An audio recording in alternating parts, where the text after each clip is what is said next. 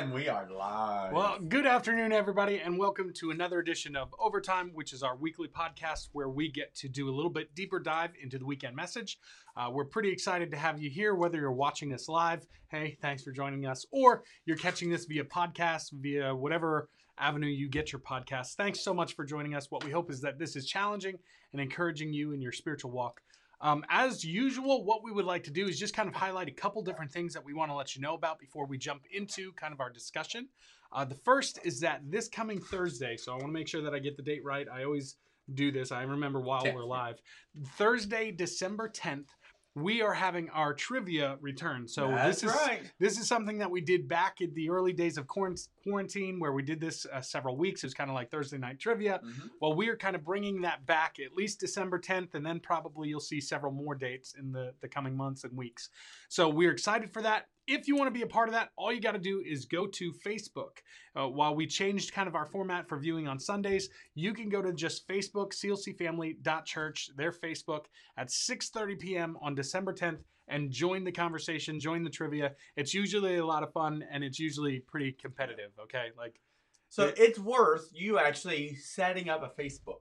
Yeah. Don't put your, you can just put your name in, do the pictures, like and stuff. Just create a login like you would for an email, just so you can join in and get second or third place. He said that because he beat me one of these times. The only time I played, actually. It was the only time you played. Man, yeah.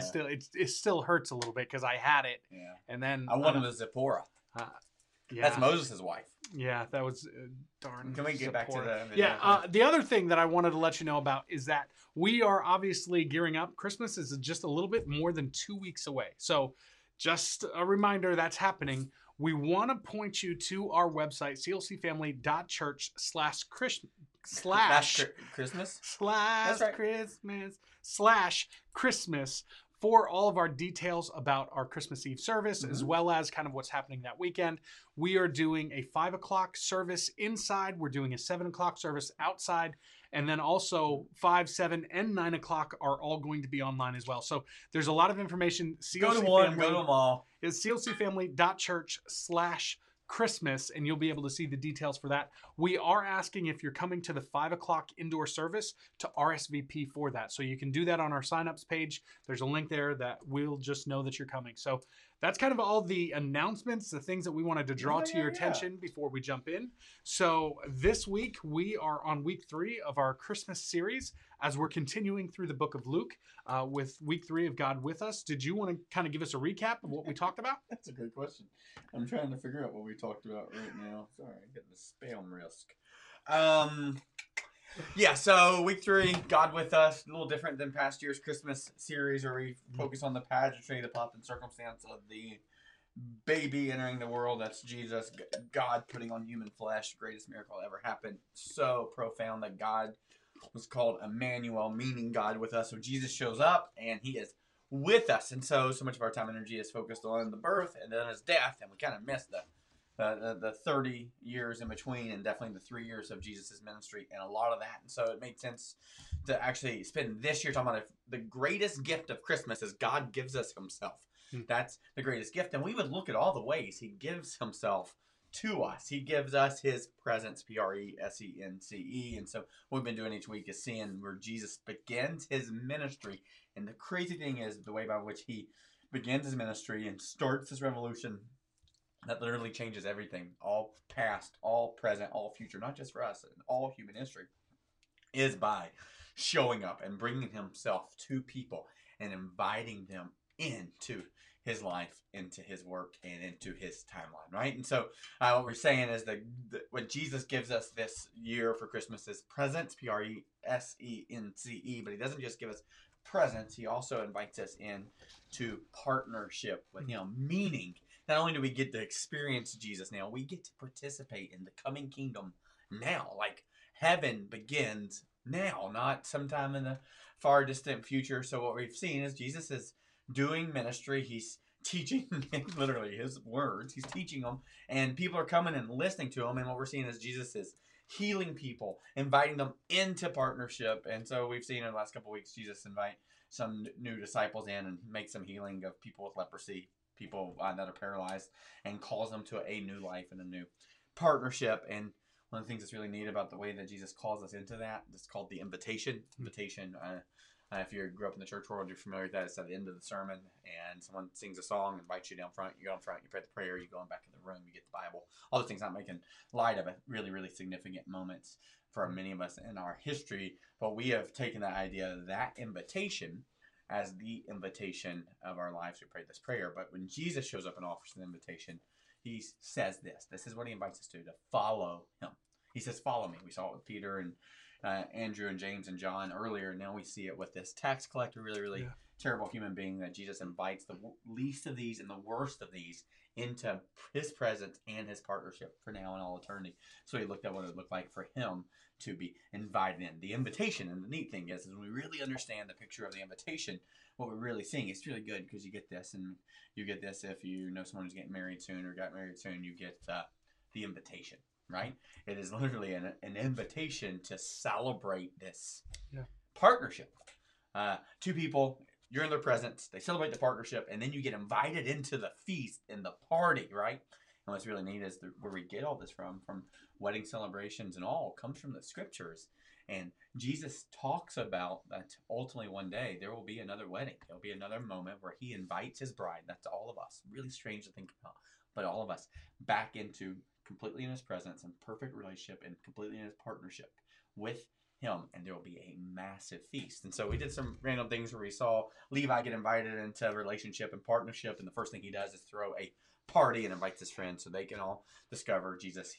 They jump in on partnership and to inviting his friends to see Jesus. And so we just kind of look at multiple meals, 7 of them throughout the scriptures, where food plays a huge role in terms of relationships. You know this, we know this. The meals are a great place to connect, right? And it was more 2,000 years ago than it is now. Something called tabling, where people would spend hours, and this was their form of entertainment, eating together and laughing together in perfect harmony and community. And throughout the scriptures, God used these meal times to point to what's to come, this perfect relationship, and to point to what has been offered himself as the broken bread and the shed blood. And so we just kind of worked all the way through it. Started with the first one and the forbidden fruit, when Adam and Eve chose to eat the wrong thing, and then got all the way to the end of the marriage supper feast, and we got to see that. And then we got to see how we get to play a part of that in communion. And so if you're with us this week, you get to join us in Jesus' presence, a partnership by taking communion. So a lot to cover, lots of meals, lots of stuff, and I've no doubt we'll cover some of those things today. Yeah, and as always, what we want to tell you is that if you haven't already watched or listened to the message, always start there. This is always kind of like the second part of that.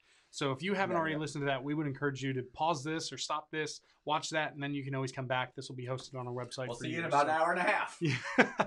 So, yeah, what was interesting is what we've talked about every week, I feel like on Overtime at least, is that the timeline, right? Yeah. Like that makes its kind of appearance every single week where we're talking about Jesus, because, again, not looking at just kind of the pageantry of this one moment, but how Christ's birth really changes all of history. All of history, both past time. and present and future. It changes everything, which makes sense. If he's God, then he does have the right and the ability to change everything. And so he, outside of a timeline, right, steps into a timeline, ours. You see it in human history, to invite us back into his timeline. And that can begin today for you, or it could begin this past Sunday, or it could have began 6 years, 60 years. But that's the goal. That God's goal was for you and him to be in relationship in his presence forever and in partnership with him. So God's timeline invades our timeline, and supernatural things happen. There was a song lyric that this always, when talking about time, that it said that, you know, kind of this timeless God steps into time zones.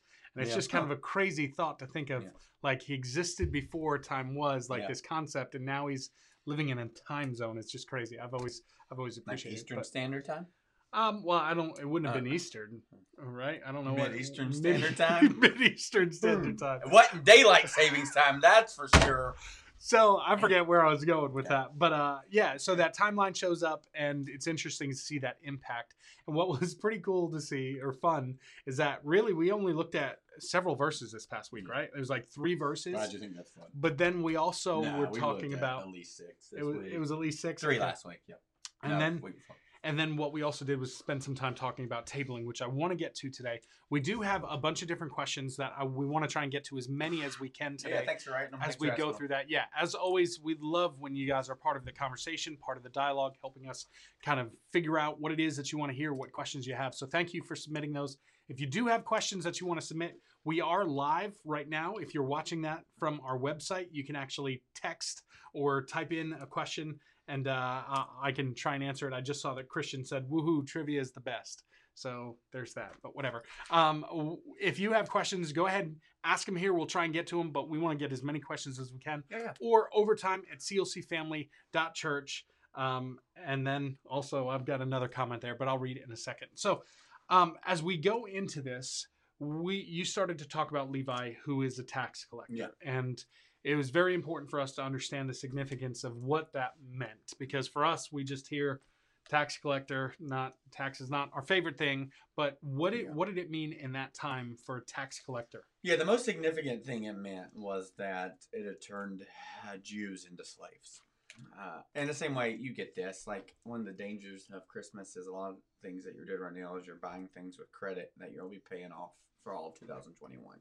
Right, so we get this kind of the idea of credit is we leverage our future for our present, which is backwards from how it should be. We should leverage our present to prepare ourselves for the future, but we do it the opposite. And the reality is many of us literally are enslaved to our debt. And so one of the things that would have happened in the first century is Jews had multiple different avenues of expectations for their taxes. One would be the temple tax, the way by which they could interact with God, the sacrifices they need to offer, the kind of admission price to get into the temple, all sorts of stuff. Because Jewish leaders, they wanted your money as well, and so one of the things that we know throughout human history, you want to know what's going on, follow the money. And one of your big hangups with the church is they're all about your money, right? All these different things, and so that is as old as time. And so Jews would have had a lot of pressure to be able to go to the temple, and the way they did that was by paying temple taxes. But they also had lots of responsibility to the Roman government, right? Jesus is even quoted saying, "Render unto Caesar what is Caesar's." So there's this expectation that either you pay your taxes on your increase or income, or you become an indentured servant and then a slave, then in jail, right?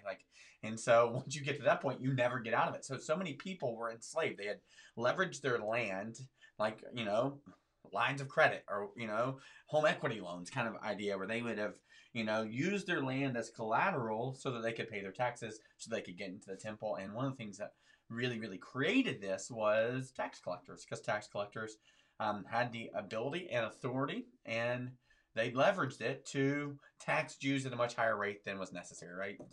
Caesar would have said, I want, 20% of their income.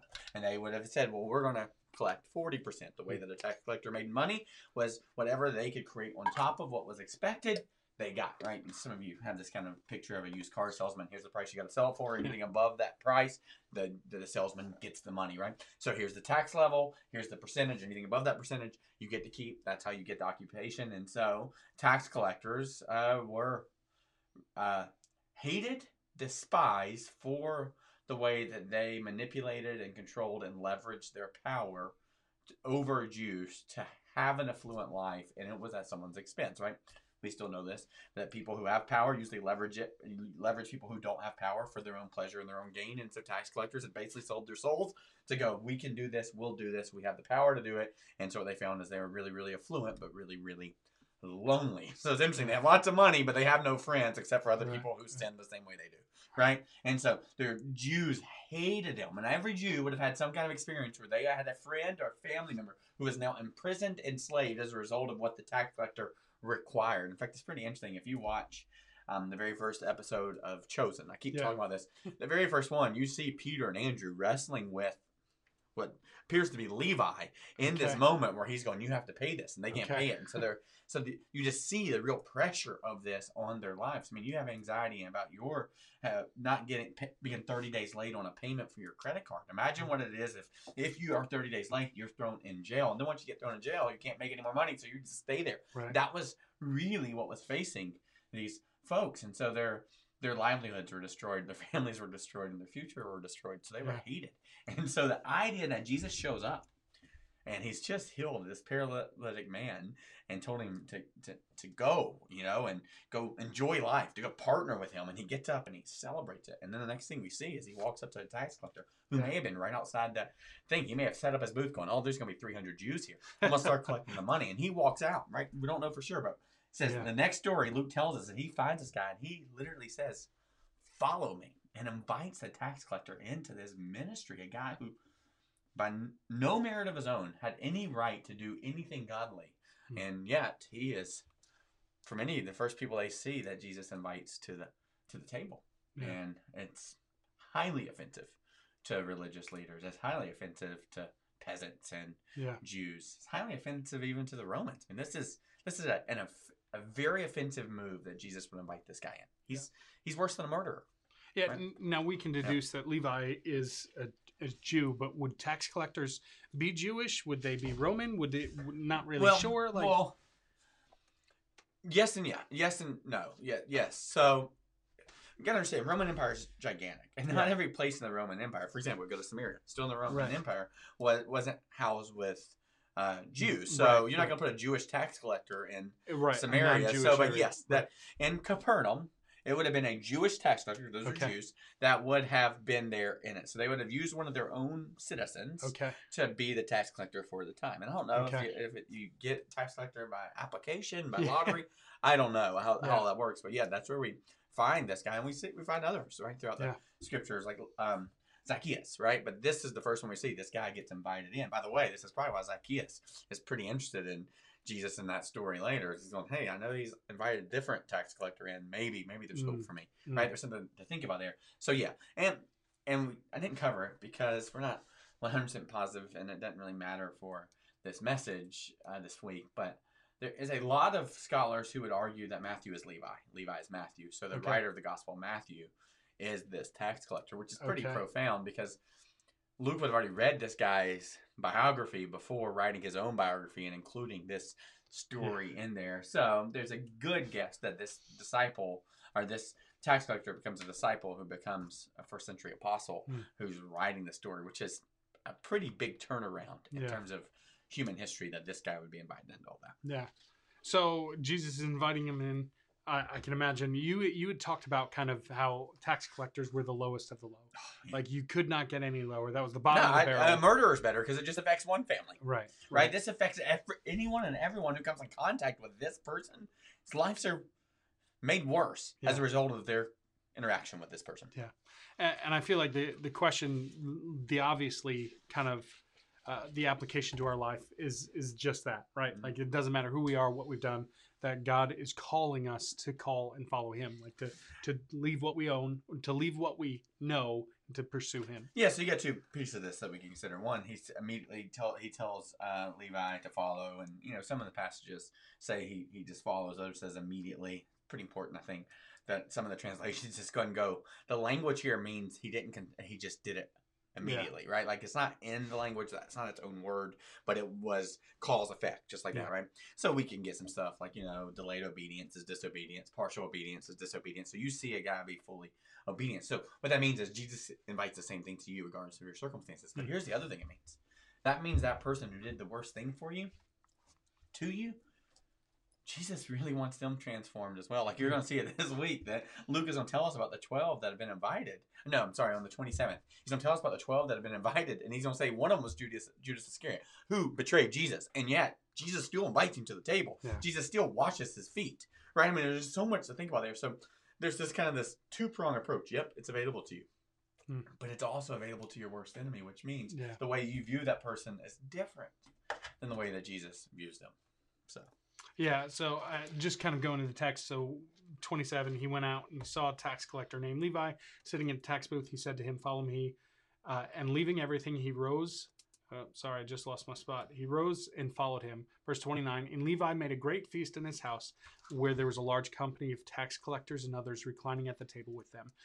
Maybe this is the point where, like, do you want to talk about tabling? What was the idea of tabling? Like anything more that you wanted to expound on? Like, I don't know if you take it back to all the way, but why was tabling such an important part of that culture? Well, I think we understand it now because of COVID. Weird. Right. Like, there was a season, like people were literally watching amateurs play golf, and there was like this game of horse, like basketball horse, played at people's homes against each other on ESPN, and it was horrific. But you watched it. Why'd you watch it? Because there was nothing else to do. Right. What did you find in those times that you pulled up the board games? Hadn't played board games in forever. That you spent more time with your family. Hopefully you didn't retreat to, devices, right? And you found really meaningful time. And the reason you found meaningful time is there's not other things that could distract you from that meaningful time. You couldn't go to the event, you couldn't watch the event, you couldn't participate in the event, right? All that gets shut down. And so you kind of have a better picture of what first century life was like. There wasn't a lot to do, right? Like Capernaum didn't have its local theater, like you could go to every single night, right? There wasn't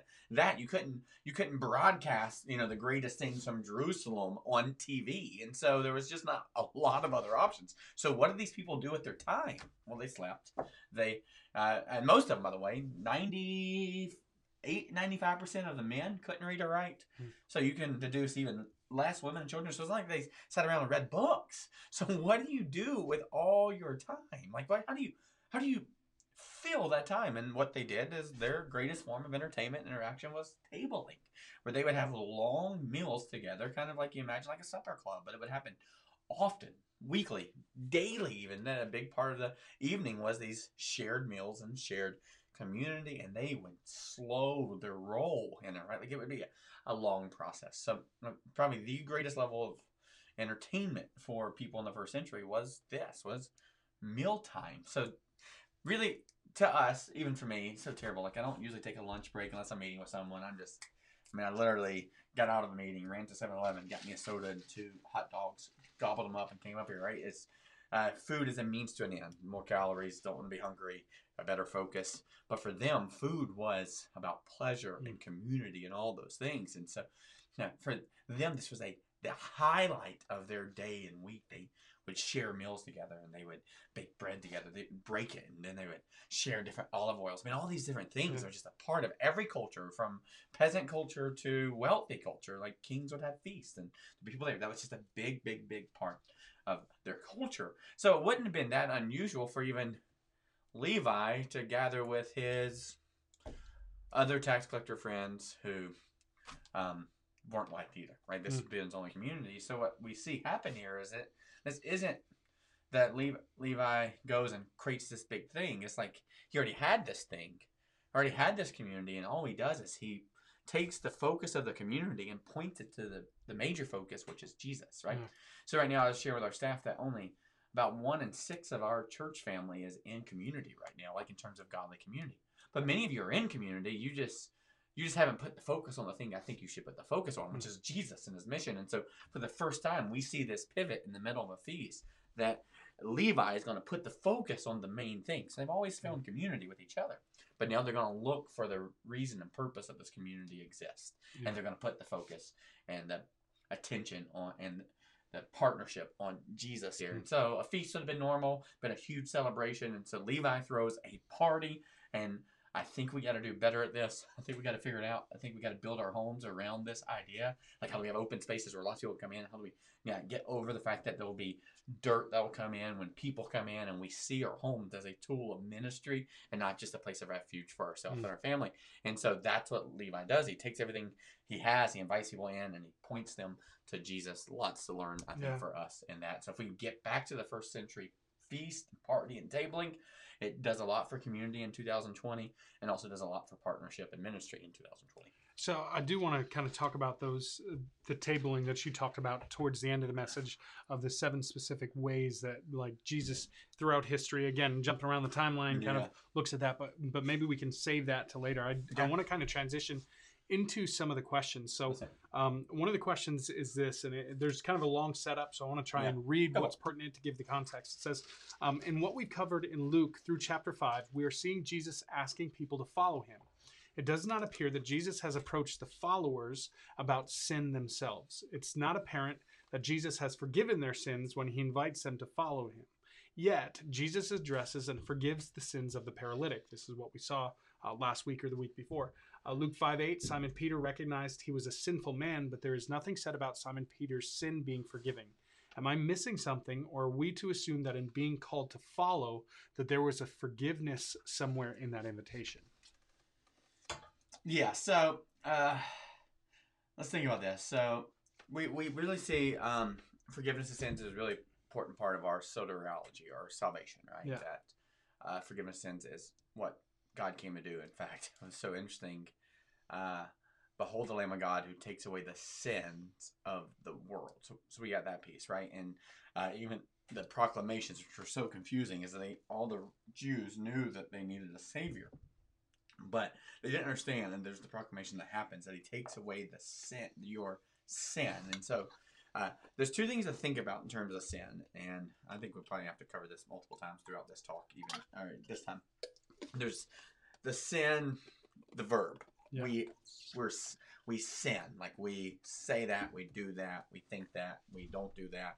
There's the action verb of sinning, right? But that is the manifestation of something much greater, which is we are sinners, not just sinning, but sinners. So there's sin, the verb, which we really get caught up in, right?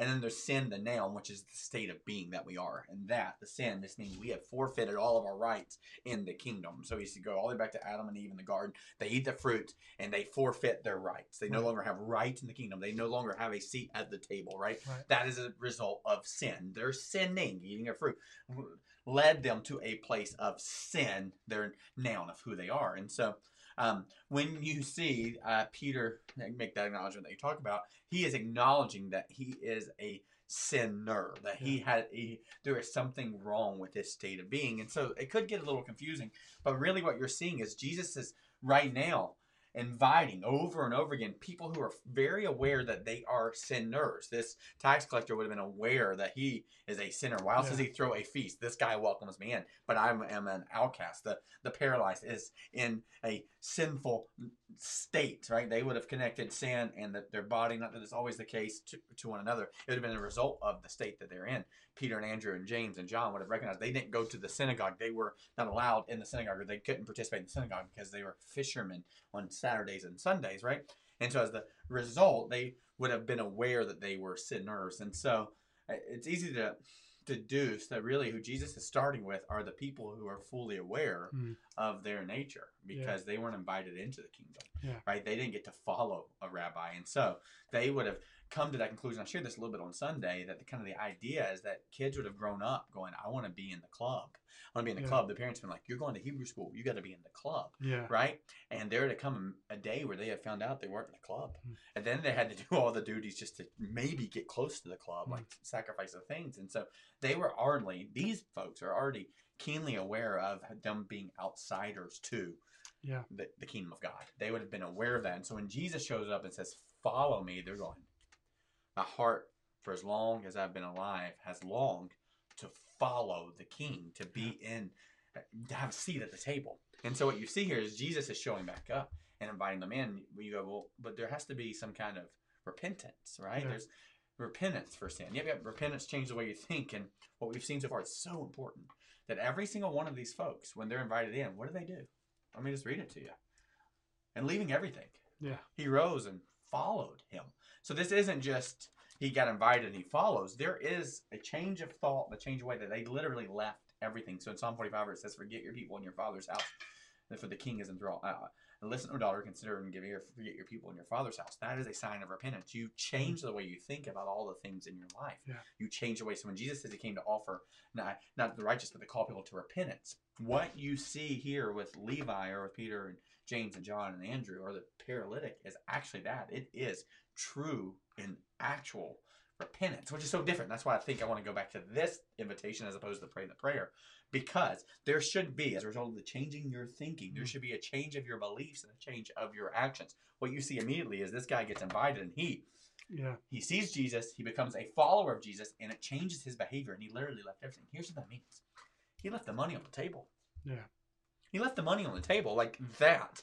That no longer was something he loved or cared about, and he started following Jesus. So what you see there is someone who's keenly aware that they're an outsider, don't have a seat at the table, who gets invited to the table, opens the invitation, decides to go, I want a seat at the table, and then immediately leaves everything and follows it. So you see this salvation happen as a result of the invitation that only comes from God, and the result of repentance, where you leave the things that don't bring you salvation and go to the only thing that can, which is Jesus. I was thinking about Hebrews chapter 11. It's like by faith, like Abram left his home, and by faith Noah built the ark, like if for things yet to come. So I feel like is it similar to that? Like you're saying the same thing.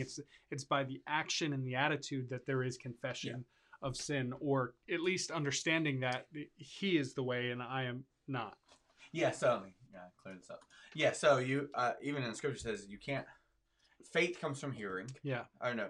Yeah, and hearing comes from the word of God. Right. So this guy is going to hear. What does he Yeah. want to hear? Literally the words of God going, "You're welcome here. Yeah. You're welcome here." Like literally, this is like Jesus walking up and going, "Here's your gift. Open it." And you go, "Oh, I'm just not so sure. I'm not sure ready."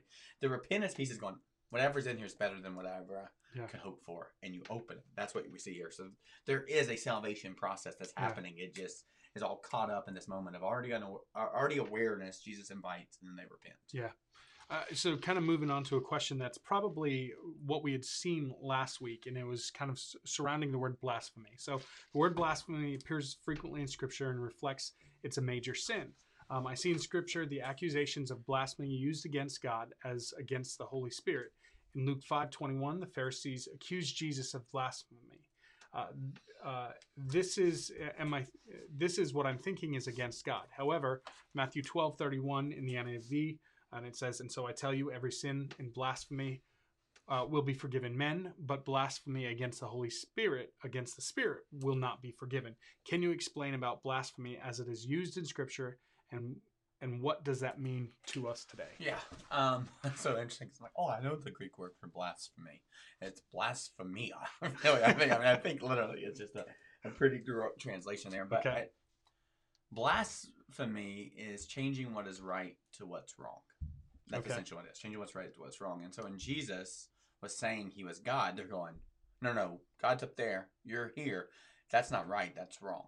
So therefore, God can't be with us because he's up there somewhere, right? And so if you're saying you're here with us, they're going, that can't be the case because God doesn't dwell with his people, right?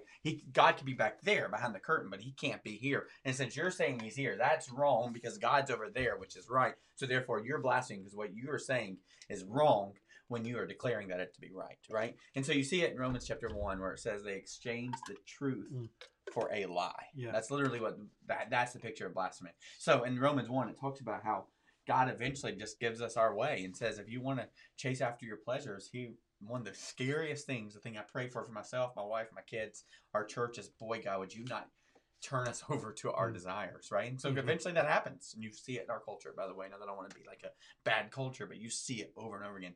And it says that they stop looking at creator and instead start worshiping creation. Most of the time ourselves or other people, right? And he says they exchange the truth of creator God who established the world and being a good father and invited us into his presence and his partnership. They exchange that truth for a lie, which is it's all about me or it's all about them. And so that's what blasphemy is exchanging truth for a lie. So when they acknowledge Jesus as a blasphemer, they were wrong because they thought that was true. Is God exists behind the curtain. That's the whole story of Emmanuel. God no longer exists behind the curtain. Yeah. So they had this old covenant way of viewing God, Old Testament way of viewing God, when all of a sudden Jesus came to establish a new way, and they could not wrap their minds around it. So their only response was, that must be blasphemy. Because that's not how I've ever experienced or told people about God. It's different. And so that's what blasphemy is. No. So you see Jesus being accused of that. Wow. At the same time, the folks are actually the ones who are doing the blasphemy because they're going, you are telling me that it's true, but that's wrong, right? So they're exchanging what's true, Jesus, for what's a lie, that you can't get to God but through us, right? So you see literally this paradox going, you're a blasphemer. No, you're a blasphemer. Like that kind of thing, and only one of those is true. And so these Pharisees and these religious leaders were making declarations of blasphemy to the one who they were accusing of blasphemy. It's called projection, right? And so you see that there, really, really important. But what I think the other part of the question is, but I've also heard about the unpardonable sin, right? There's this sin in Scripture, which should scare us, by the way, that there is only one. God forgives everything except for this one. One, and it's blasphemy against the Holy Spirit, right? And so how is that unpardonable? And here's kind of the thing. What we understand in the Scriptures is that faith comes from hearing, and hearing comes from the Word of God. But who do you think makes the Word of God available to us? Who do you think makes that available for us to hear it? There's only one, and that's the Holy Spirit. every single one of us have become Christians, have become Christians, because all of a sudden our eyes were open to the idea that Jesus loved us and had a plan for us, and all that comes from the Holy Spirit revealing that to us, right? It's not me on the stage that's convinced you of that. It's the Holy Spirit who's made himself known to you. So imagine this. If there's a Holy Spirit who woos you and cheers you, that you're a beloved child of God and that he has made a way for you where there was no way, and you go, nope, not going to believe it. Not going to believe it. Nope. What you are doing over and over again, every time that's offered, is you are exchanging truth for a lie. Nope, there is no God who can love me. No, there is no God who's called me to a better life. No, there is no God who can save me. No, there is no God who can welcome me. If it's to be, it better be my performance. What you do every time the Holy Spirit is making himself available to you and revealing that to you, you are shutting it down and you're exchanging truth for lies. So what you see in Romans 1 is that it's a blasphemy against the Holy Spirit. And if you continually reject the truth that the Holy Spirit shares with you, then you'll never receive his grace or love or forgiveness. So the only unpardonable sin is actually when you shut down the God of the universe. Like right now, hear me. God of the universe loves you. Maybe the Holy Spirit right now is using me to tell you that the God of the universe loves you. And this Christmas, what he wants you to receive is the only gift that matters, which is him. Could you receive that? And you go, nope, I refuse to. Do that over and over again. Eventually, you're going to get your wish. And that is the unpardonable sin that will never be forgiven, because you will have rejected any opportunity for forgiveness, because you've exchanged the truth of what God wants to offer you for a lie, which is God can't love you. He can't be real. And I'm all that I need. Right? And so what you see is this play out. And so the only real unpardonable sin is you and I, when we continually tell the Holy Spirit we want nothing to do with him. And so that's the picture of the Holy Spirit, exchanging truth for a lie, taking what's right and saying it's wrong, or taking what's wrong and saying it's right. It literally is flipping upside down and inverting what truth is. And that is what blasphemy is in its picture. I feel like that's a great question, because I think as believers, we read that and we can get confused. And then you're like, oh no, that is the last thing that I want to do. But I think that's just even the point. If you're saying that, that means that obviously the Holy Spirit is at work in your life, that you don't desire to blaspheme the Holy Spirit. Like, so I don't want to exchange truth for a lie. I want your truth. Now I might not be great at it. I might not be able to discern it well, but I want your truth in my life. So I think that's good. This next question, so I want to kind of go back to a question, but I want to go back to what we were talking about this week. So looking at verse 30, so Levi is called to be a follower. He leaves everything. He has this great feast at his house, a bunch of tax collectors reclining at the table. Verse 30 says this, and it says, "And the Pharisees and their scribes grumbled at his disciples, saying, 'Why do you eat and drink with tax collectors and sinners?'" And so the question from that, and I thought it was a great question, is that Luke shares often about the Pharisees and the teachers of the law, the scribes. Mm-hmm. However, in what we have covered so far in Luke, there has been no mention of Sadducees. Is there any indication why Sadducees have not been part of Luke's investigation of Jesus? After all, if anyone is going to contest Jesus as the Son of God, would not the Sadducees? Oh, yeah. Good question. So scribes. So scribes were originally just like writers of the scriptures. Ezra in the Old Testament was called a scribe, and someone who did that. But they kind of migrated into the teachers, because they're the ones who held the scriptures, so they're the ones who had access to them all the time. So they became the teachers and the elitist group that oversaw the Pharisees. So you got Pharisees and Sadducees. They're two different groups, and kind of what distinguishes them is two things: their class and then their worldview. So Pharisee is just a Greek word, literally means separated, right? So that's when I talk about the 3 degrees of separated. They were separated by the rest because they were so holy and perfect. They were separate. So their worldview was they perform well, God loves them, right? So the Sadducees were different in that Greek word, I want to say, means righteous, right? So separated versus righteous. So these are the righteous ones. The only difference really, well, there's lots of difference. One of the main differences between the Pharisees and the Sadducees was Pharisees are more working class. They are more of the people, right? That's what I told you. Scribes kind of teach them, and they still have other jobs. They're businessmen, and they have this separated sense. Like you would see in our church, what if we were like a really holy club, while there'd be a scribe who teaches, then there'd be a holy people. Like you see that in this kind of fundamental world where that's kind of how it works. So that'd be the Pharisees. They're separated from the culture. They have a scribe kind of leading them, helping them understand the scriptures. The other thing is Pharisees kind of had this two-pronged approach to their worldview. They believed the scriptures, all the Old Testament, that'd be, particularly the first 5 books. Genesis, Exodus, Leviticus, Numbers, Deuteronomy. They were pretty committed to Moses' holy books and to the rules that followed. Hence, that's why they were separated, because they followed the rules no one else did. But they also had this commitment to oral tradition.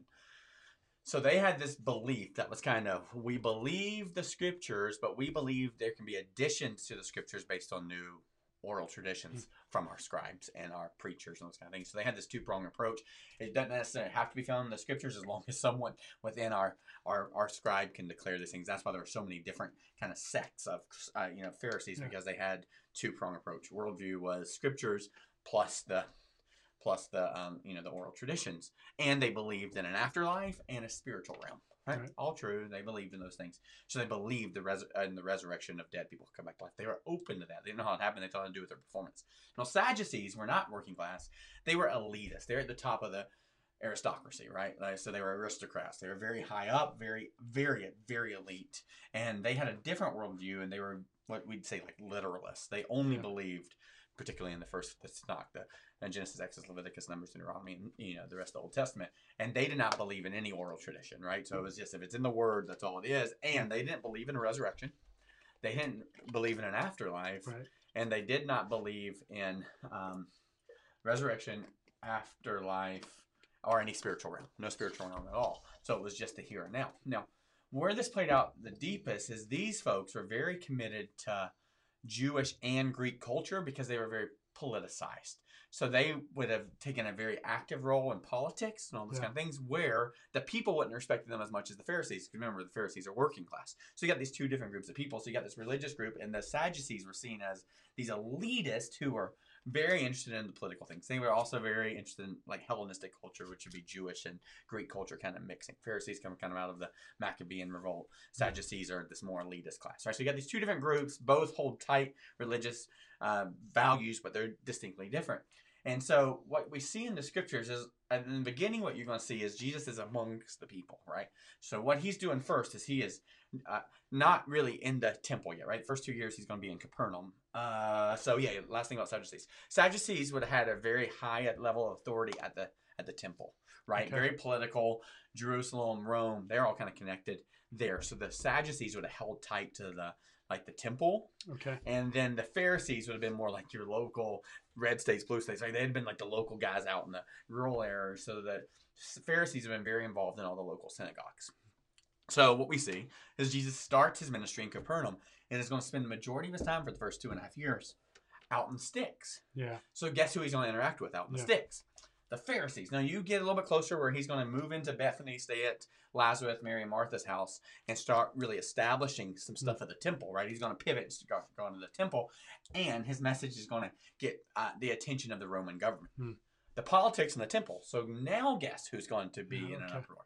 So you get to about Luke 19:20, I think it's 20, where the Sadducees are finally going to show up in this, and Jesus is going to address them. So what you're seeing now is kind of the insurrection happening out in the outer parts amongst the people. Therefore, you're at the scribes and Pharisees, and now you're going to see the Sadducees come later. I hope that makes sense. Yeah, no, I think that's right. Feel free to Google it, but that separated versus righteous, just kind of how they viewed themselves in that. Yeah, and I specifically remember the difference of not believing in a religious realm and not believing in resurrection of the dead. Like I remember that being the distinguishing factor between those two. So imagine that as a Sadducee. All you have is the here and now, and so it makes sense you would cling to the people who have the most power and the most pleasure. Yeah, that's going to be the Roman government. So of course they're going to be attached to this. Yeah. And so Jesus is literally going to come and tear up both sides, the local synagogue and the temple. So he's literally going to get it from both sides. Now, so there's more I could say about that, but I think that's enough to kind of explain the difference and why you haven't seen the Sadducees show up yet. Yeah, okay. I want to keep moving, jump into the next question.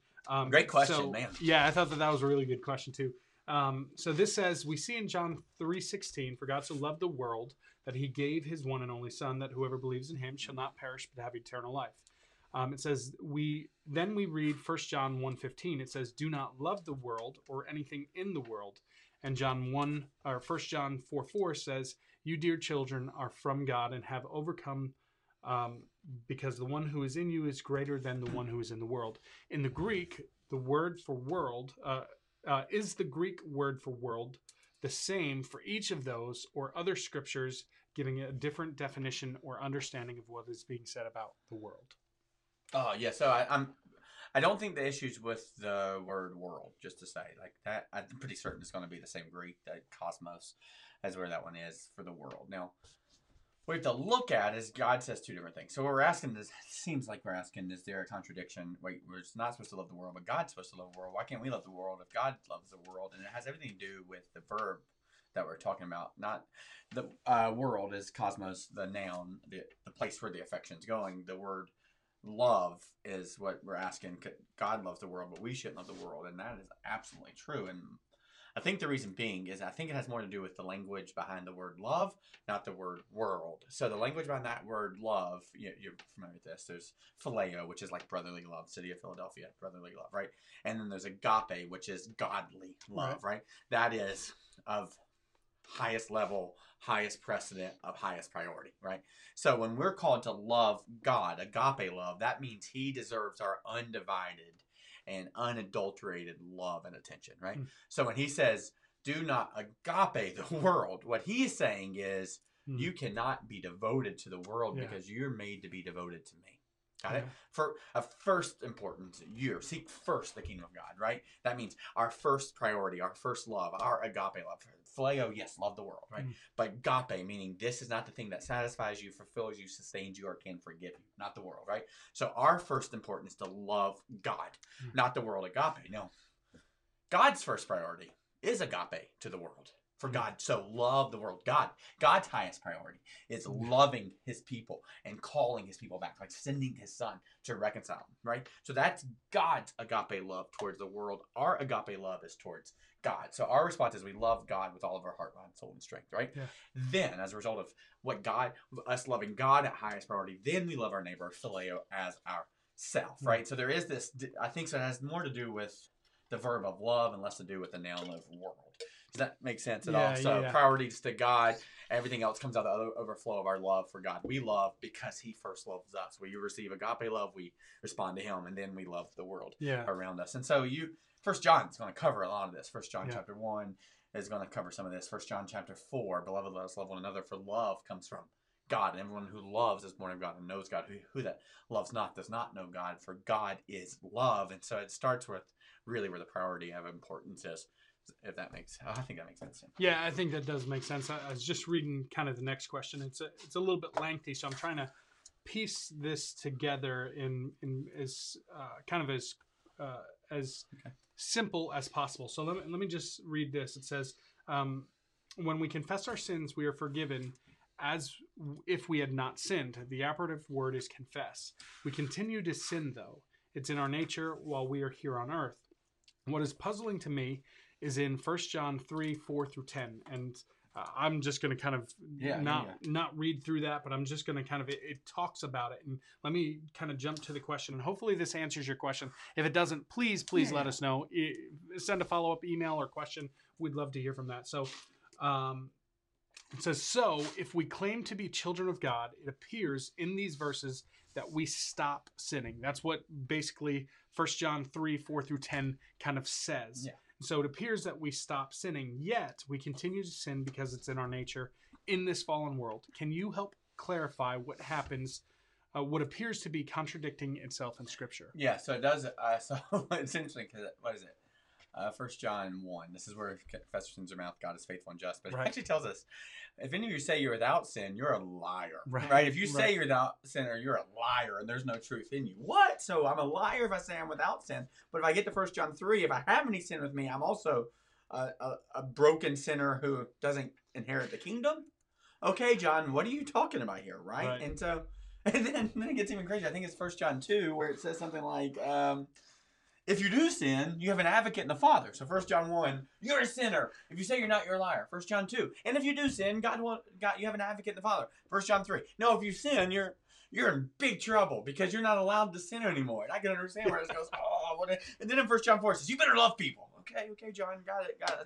That's a lot, right? And so really, really, really good question. And so I think we're gonna continue to live in this realm of positional versus progressive holiness, right?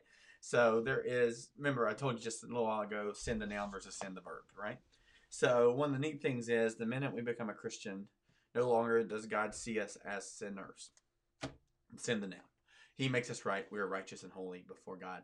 So that's sin the noun. So God sees us as positionally right before him because of what Jesus says. In fact, it tells us in 1 John, if we confess that sin with our mouth, God is faithful and just, meaning he always will forgive it, and it's the right thing to do because of what he did for us. He covered that sin. And so he literally is telling the Father, that's double jeopardy.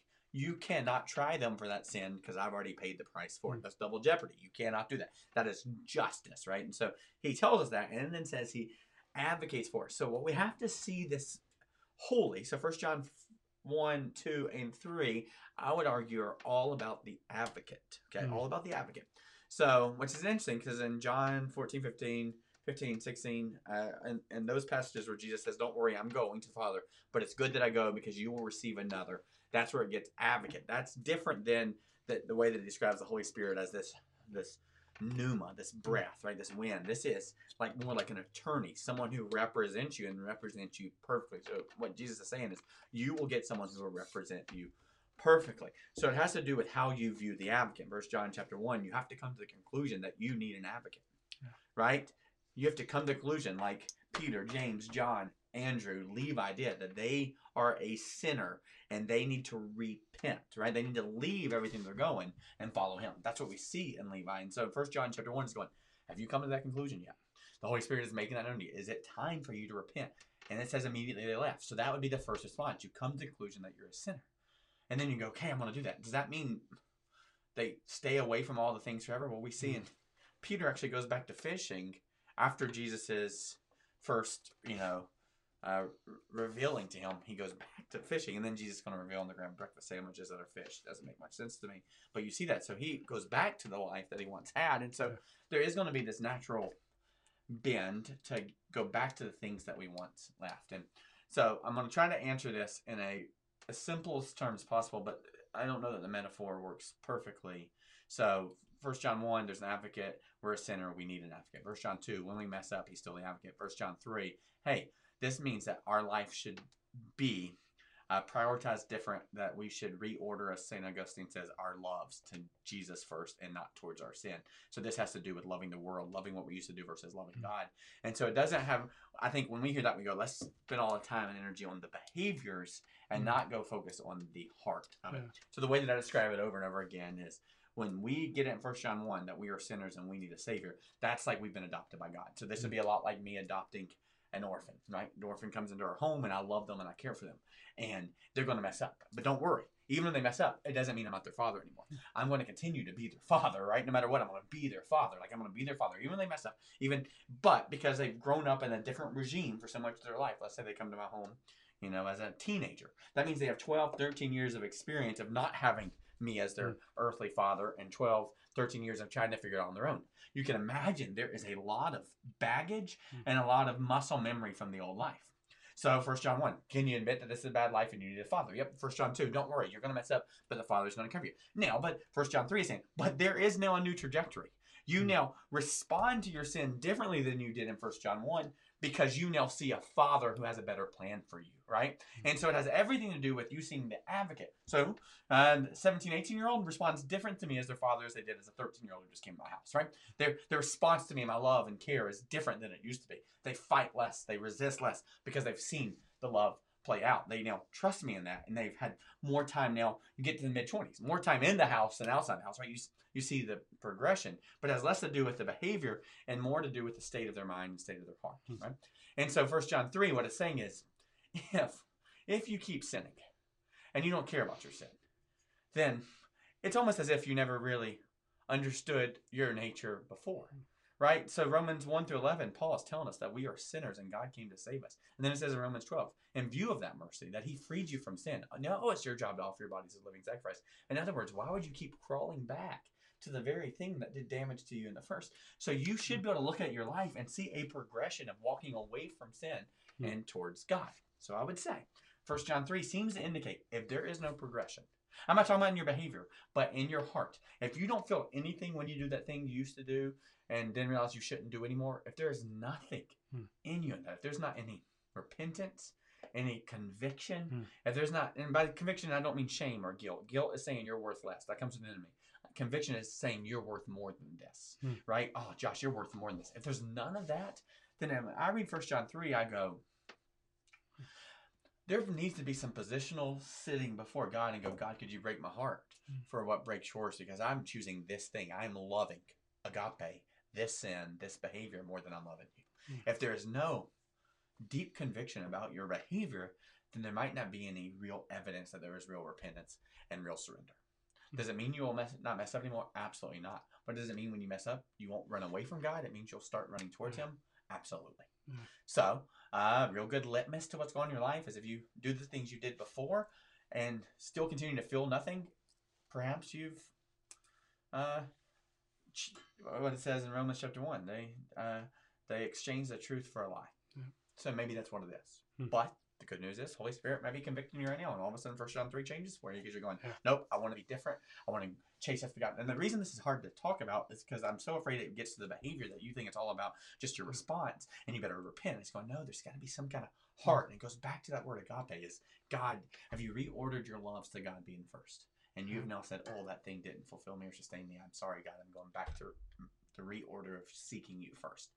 That is how you can tell whether or not 1 John 3 is bringing out conviction in you, or it's just revealing the brokenness and numbness of your heart. I love the questions, and just want to say thank you for giving those questions.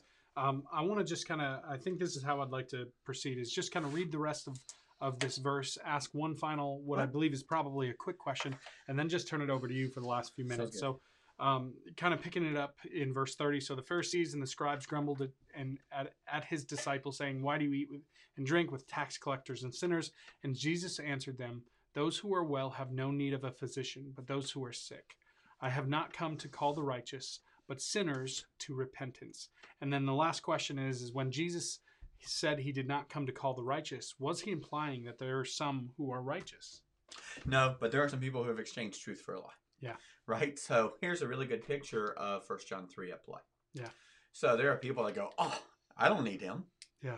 Right? I mean, literally, some around, oh, he's talking about that guy. Oh, that makes sense. He's going for Levi. I don't need him. Yeah. We got it, bro. You know, like, so this literally is the picture of 1 John 2 and 1, 2, and 3. It's going, there are people who heard that, and their heart revealed to them that they thought they were righteous. So the reality is, Jesus has no mission if he didn't come to seek and save that which is lost. And you go, but it says he loved the whole world, not just the lost people. Where they're one and the same, is the whole world is lost. So some of these guys are going to get it.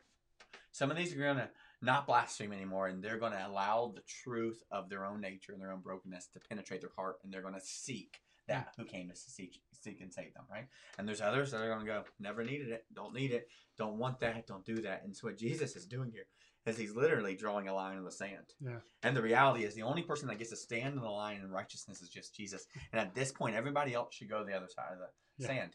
But what he's doing here is he's going to establishing what he's going to do at the end times, right? He's going to separate the sheep from the goats. He's going to separate those things. He's going to go, those of you who understand that you are sinners who need repentance, I'm available to you. Those of you on this side, you're going to be separated even more as I progress and make myself more known. And so the story of this is, oh my God, reveal to us how unrighteous we are. And with 1 John 3, convict us of our sin and unrighteousness so that we can cling to a Lord who saves us, advocates for us, and invites us into his eternal presence and eternal partnership with him. But it all starts with this acknowledgement that we are sinners in need of a Savior. Yeah. I just want to turn it over to you. I think we got a couple minutes left. I can't really see. Yeah, 2 minutes. So anything else that you wanted to cover or just talk through? Yeah, so I think the important part is, and one of the things I'm wrestling through here is how often, and we do communion once a month. We did this past weekend. So many of you invite your friends who aren't Christians, bring your children who don't know Jesus yet, or invite, neighbors or whatever. And so if we monthly are going to walk through this process, what does it look like to commune with God? Should we also monthly or whatever it is, I don't know that time frame, actually invite people into what does it look like to finally repent and accept Jesus?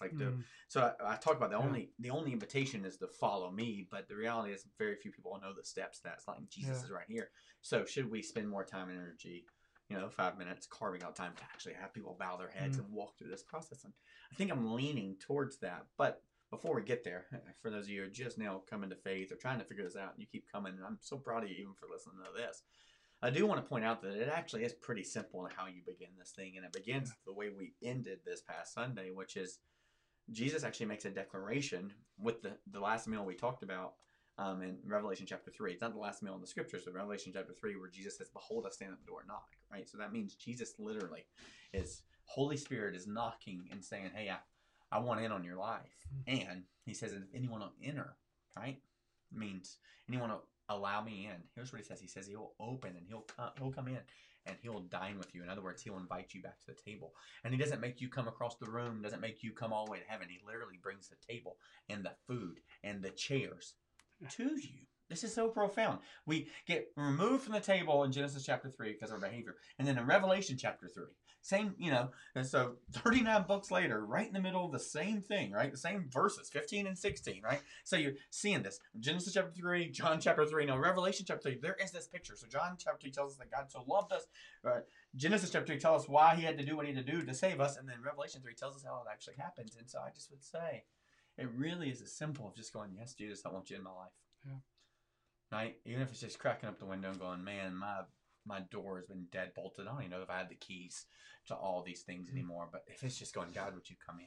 Would you just say, would you please invade me? Would you come in? And if that means just a little bitty crack, he'll come in and he'll start revealing himself and showing you his love. And he'll start revealing what's different about you and what he wants to change, but not in this, you're terrible, he's ashamed of you. But man, I have so much planned for you. So really, the beginning of Christianity, your relationship with him is your answer to the knock, which just goes, come in. So, we'll just challenge you, like the way that Levi did. Would you just consider putting things down right now and inviting him in? Seems like a really appropriate way to start this Christmas season and receive him as that gift. And so that's all it takes.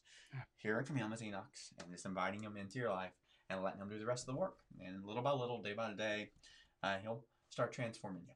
And it's not all puppies and rainbows, but I promise you on your first day in heaven, you will not regret opening that door, opening that window. So that's what I'd leave you with. Yeah. Well, I just want to say again, thank you so much for joining us. Really hope and pray that this is an encouragement to you and a little bit challenging. We hope that you are encouraged by it, but also that you're challenged to grow a little bit and that you hear God's voice in and through this podcast, that you can just kind of go deeper with him. So thank you for joining us. As always, if you have any questions, please feel free to email us overtime@clcfamily.church. You can text us 610-869-2140, or if you jump on during the live streaming of this, you can interact with us as well. So thank you so much for joining us. Hope that you are blessed and have a great week, and we hope to see you around. Don't forget trivia on Thursday night at 6:30 on Facebook Live. Yeah, get ready to finish third place. Maybe second. Probably second.